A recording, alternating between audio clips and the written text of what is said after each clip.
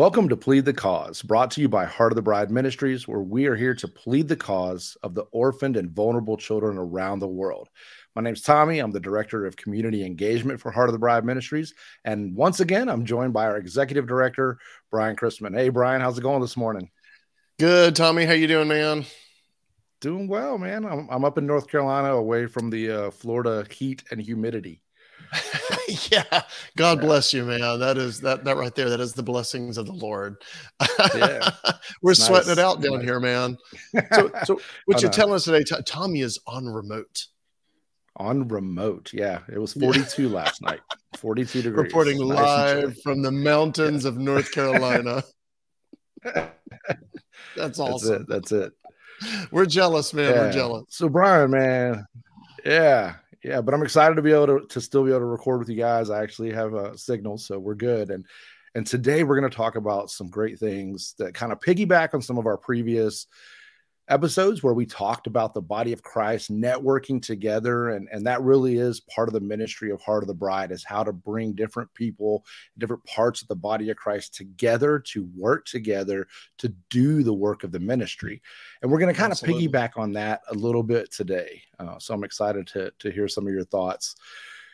So to get into it, let me just to share a story of a video I saw one time where they were discussing missions and they were discussing poverty, especially in other countries. And they were interviewing people, like mostly from Western type civilization, and asking them what poverty meant. And of course, a lot of the answers were not having stuff. That's really what poverty equated to for many people. But when they would go to the impoverished villages and they would ask them what it meant to them, more often than not, it had nothing to do with possessions. Two of the most common answers were feeling disrespected, that they just weren't respected as members of society. But one of the more gut-wrenching responses was that they felt invisible. They just felt that society around them didn't even see them, as though they weren't even there, just that you could walk past them, not even notice them. And so, Brian, we were talking, and one of the things that we were discussing offline before we got started that you're going to talk to us about today is God sees us. God sees them. And that gives us hope.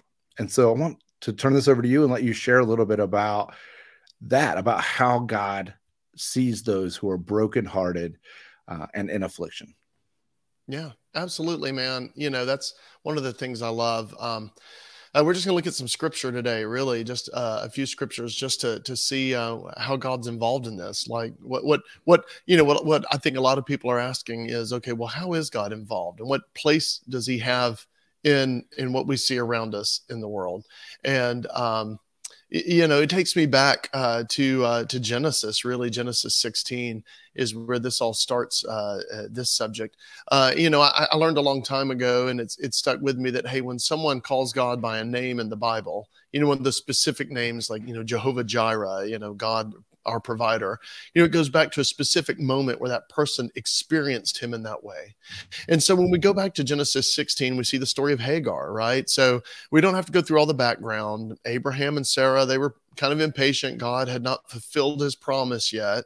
And so, Sarah had this idea, well, it's common around us to use our servants to produce a child, and then that child can carry on the name, right? And maybe he'll be the one of promise. And so, Abraham was sinful as well. He agreed. And so they did that. And Hagar, she became pregnant. And then Sarah despised her. And so Hagar fled.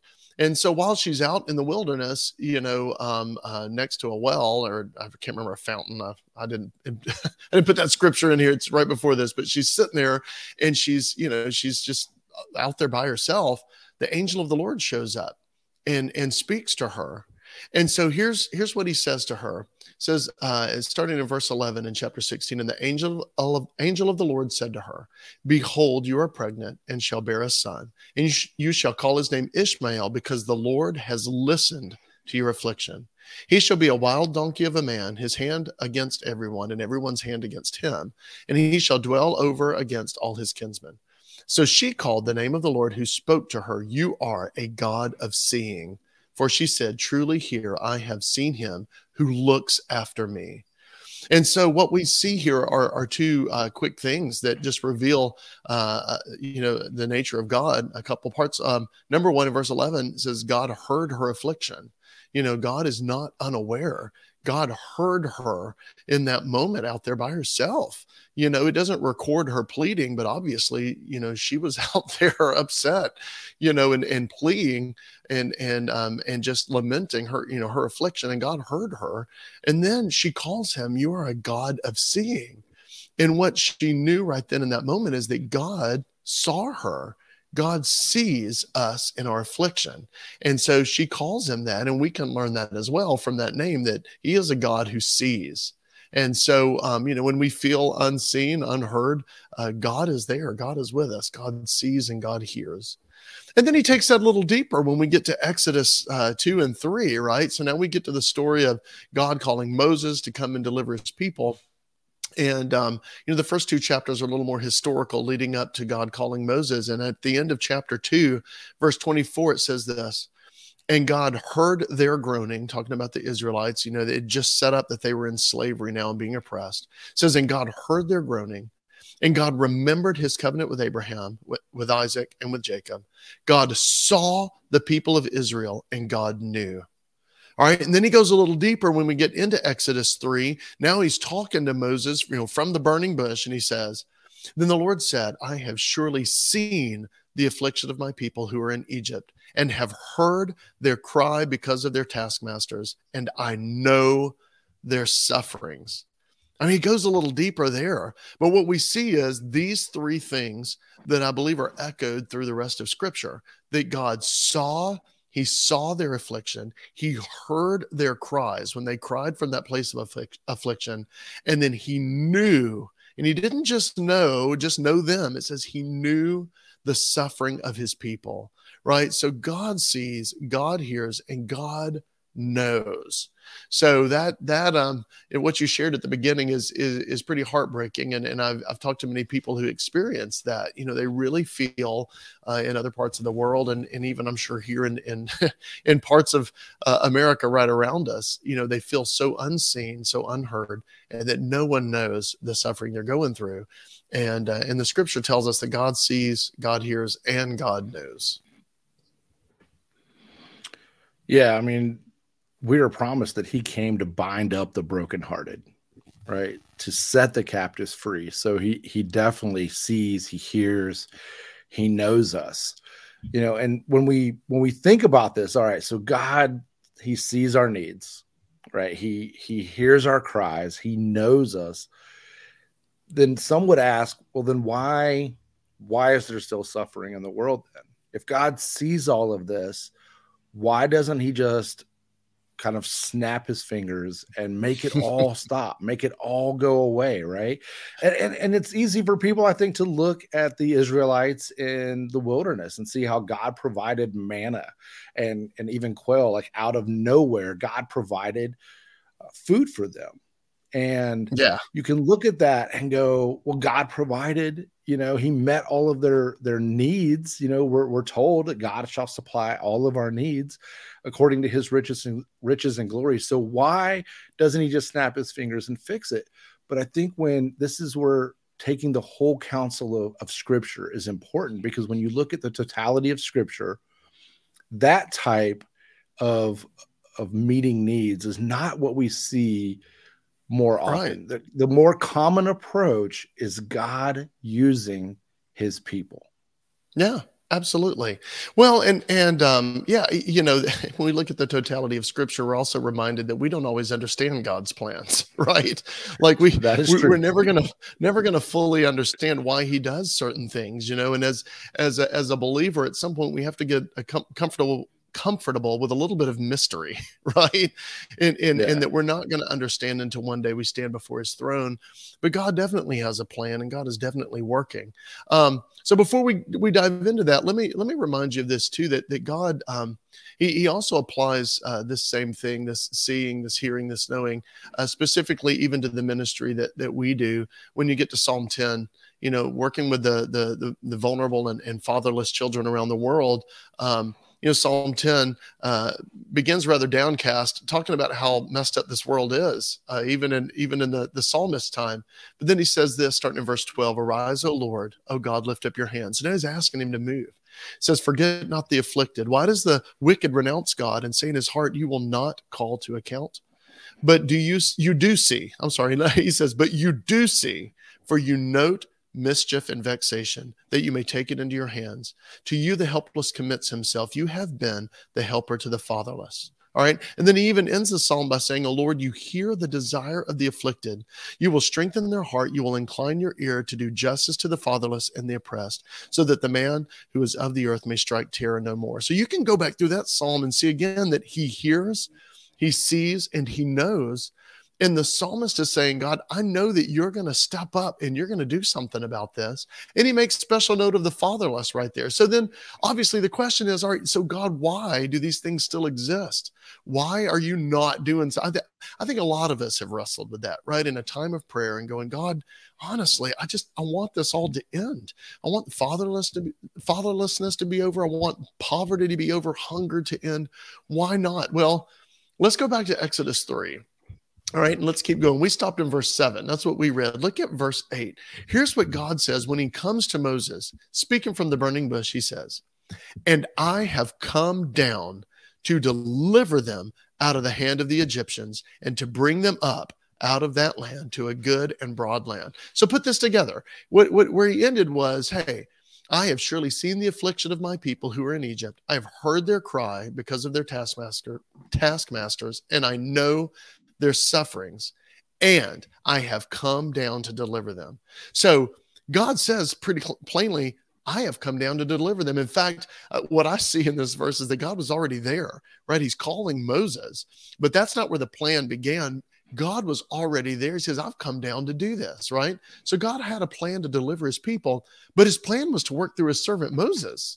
Right? I mean, surely he could have just struck down Pharaoh, like just taken out the Egyptians, and then showed up as a pillar of fire and walked his people out of Egypt with no other burden, no other stress, right? But that wasn't his plan. His plan was, number one, to work through Moses, right? And then he brought in Aaron with him. His plan was to work through his people, just like his plan. The reason he's delivering Israel is to work through his people to reveal himself to the world and ultimately to bring the Savior, right, out of Israel through the line of David. So all of this, God is working for his glory. I mean, we wouldn't know of the greatest miracles of the Old Testament, like the parting of the Red Sea, had God not done it this way. We wouldn't know of God's incredible power and his wisdom if God had not worked this way, but his plan was to work through his people. All right. So then we see this again when we get into the New Testament. Right. So let's go back to episode 2. If you think back to episode 2, we went ahead and pulled the curtain off of this. Right. God's plan, his answer is to work through his people. Right. I mean, even in spreading the gospel, that's why the Great Commission exists, is because God was commanding his disciples and all those who would believe after them by their message to spread the gospel. We're the ones to make disciples. It's to work through his people. Then when we get to Acts 2 and Acts 4, we see his church then acting as the answer for believers who are struggling in Jerusalem. It says, they didn't hold their possessions as their own. They held all things in common so that no one was in need. If someone had something, they shared it with someone who was in need. So the church was already working there to be the answer to the problems that were around them, especially within their body. All right. And then when we get to 2 Corinthians 8 and 9, which we've referenced before, and pretty soon we'll do more of a deep dive into. I got to be honest. I didn't want to do a deep dive into giving this soon. I don't want this to seem like we're just coming to you to ask for money. right? It is a part of discipleship. So in this work, so we're going to have to get to it. But what we see in 2 Corinthians 8:9 is the example of the Macedonian church. Paul uses them as the example to say, hey, they're even given out of their poverty, right? Not so that then they would be more impoverished, but so that they would share the burden with believers in the rest of the world who had even less. And that they gave sacrificially, right? So it hurt them some to give, but they did that because they were inspired by Christ's sacrificial gift to us. And then they gave joyfully and voluntarily to be a part of this ministry, to share the burden so that they could take care of each other's needs. And so that's God's plans. God's plan is that we would be the answer to this, that we would be the ones that he would work through to fight fatherlessness, to rescue children off the streets, to bring an end to hunger. Like, we are the ones to work through this with God working through us. And it really is through his body, right? And I don't knock any NGO out there doing great work around the world. I'm all for it. I want us to end hunger. I want us to end poverty and fatherlessness. But we all know that the real answer in healing to this world is the gospel of Jesus Christ. So I believe that his body really is his primary mode of doing this. His call primarily is to the body of Christ to accomplish this, because we also have in mind his ultimate goal to spread the gospel of Jesus Christ, to bring healing to those who are hurting and salvation to those who are lost. Yeah, that's good. I think about in the New Testament when they were talking about the needs of the widows that were not being met. And it wasn't in that moment that God just brought manna again and fed all the widows, right? They brought together a group of guys who were going to raise up and serve as deacons to minister to them, right? It was a work of the ministry through the body of Christ, through the church, through us, and that really is our call, and that's what we do, and that's why it's important for us to get involved. It's why we invite all of you to come and partner with us and engage with us, and that can be a lot of different ways, which we're going to talk about, I think, on our next episode, about the different ways to partner with us and get involved. But this is the call of the church. I think to Ephesians 4, right? Ephesians 4 talks about all of the leadership within a church, and it talks about that they were given the apostles and all that was written in Scripture, the prophets that God used, and even now our pastors and our teachers and those who pour into the church. It is for the purpose of equipping the saints to do the work of the ministry. And a lot of times we can sit back and think that it's either God's going to miraculously come through or it's upon the leadership to make these things happen. No, it's their job to train us up and equip us to go out and to do the work of the ministry. And that's where Heart of the Bride fits in. We're not here to feed the orphans, to care for. I mean, we are. Okay, don't hear me say someone can pull this soundbite out like some hit piece, right? We're not here to do that. No, but what we're here for is to equip the church to do this, to equip the body of Christ here and around the world to work together, to fight these things, to care for the fatherless, to care for the orphan, the vulnerable child, to meet their needs. We're here to bring the abundance of the believers in one area to help the lack of believers in another who are in this fight, right? And that doesn't just mean here and overseas. It means also maybe one area of our city and the other. I mean, that's what we're doing through Care Portal. You heard with Matt 2 episodes ago, right? Is to help us identify those needs around here where the body of Christ can jump in together and meet those needs. So we're here to do that all around the world. And so that's what we exist to do. And that's what we're pleading the cause for today. Okay. I told you guys before this started, I was reminded this morning of that cheesy, overdone sermon illustration of God answering prayer. It's like you're in the middle of a flood, right? And the flood is all around your house. You're standing on the roof. We've all seen those horrible videos of people trapped like that. But imagine you're there and, you're asking God to deliver you. And so when the boat comes by and says, hey, hop in, you say, no, I'm waiting for God to deliver me. Boat's like, oh, I got to go get someone who's ready to get off a roof. So they leave, right? Then the Coast Guard shows up in a helicopter, right? And the guy comes down in the basket and says, hey, jump in. I'm here to save you. And you say, no, I'm waiting for God to save me. He's going to deliver me. And so he's back up. The helicopter's gone and nothing else comes. And so eventually you're standing before your maker that day and you're going, God, I thought you were going to deliver me. And God says, I sent the boat. I sent the helicopter. Why didn't you jump in? These were my answers, right? You didn't take what I offered. And sometimes I wonder if we're not praying, God, end hunger, end poverty, end fatherlessness, help the orphan, plead the widow's cause, God, help the widow. And I wonder if he's not looking at us going, you know what, I'm here. I've come down to do this and I'm calling you to join me in it. I'm calling you to fight this. I'm going to empower you to do this. I just need you to say yes. I need you to take the next step to join in. And so what we're pleading for today is for the body of Christ to stand up and answer the cry of the afflicted and the fatherless in this world.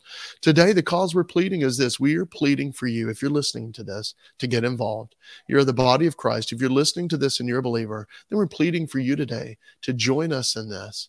And together, let's fight fatherlessness and poverty, and let's fight for the vulnerable and orphan children around the world. Yeah, definitely. And like I said, next week on that episode, we're going to dig deeper into how to make that commitment. But we don't want you to wait until next week's episode to look for opportunities to get involved. So go ahead and get to the website, heartofthebride.org, heartofthebride.org. You can check out the Commit 3 portion of the page. You can look at each aspect of the ministry and the different things that we do. And there is a lot of information on the website that will show you ways that you can get involved, and then once you've looked at that and you have some ideas, then, by the time you've thought and prayed through that, next week's episode will drop and talk a little bit more about different options and maybe answer some of the additional questions you may have. But don't wait. Go ahead and get on the website today. Look for opportunities to get involved. Reach out to us. You can find ways to email us and connect with us. If you find us on social media, hit us up. We'd love to talk with you about the different opportunities we have. I mean, we have teams going this year to some of our countries, and we're looking forward to planning trips for next year. So if that's a way you want to get involved, we'd love to get you over there. There are opportunities to serve with foster and adoption care right here in the United States through Care Portal and the ministry that we do here. We heard about that again with Matt. So we're excited to have you partner with us. We're excited to help be a part of the equipping process to help you do the work of the ministry. So definitely reach out. All right. If you're enjoying what you're seeing, we want to invite you to go ahead and subscribe to the YouTube channel, hit the bell. That way you get notified anytime we drop a new video or go live. If you're looking for audio only and that's your preferred method, or someone who does podcasting a lot, then you can check us out on Spotify and Apple Podcasts for the audio file only. And we look forward again to continuing to just plead the cause of the orphaned and vulnerable children around the world. Thank you for joining us, Brian. Thank you, man. Hey, thank you, man. I always enjoy this, man. Look forward to talking with you next week. And yeah, hey, join us. That's the plea today, guys. Just join us. Let's do this.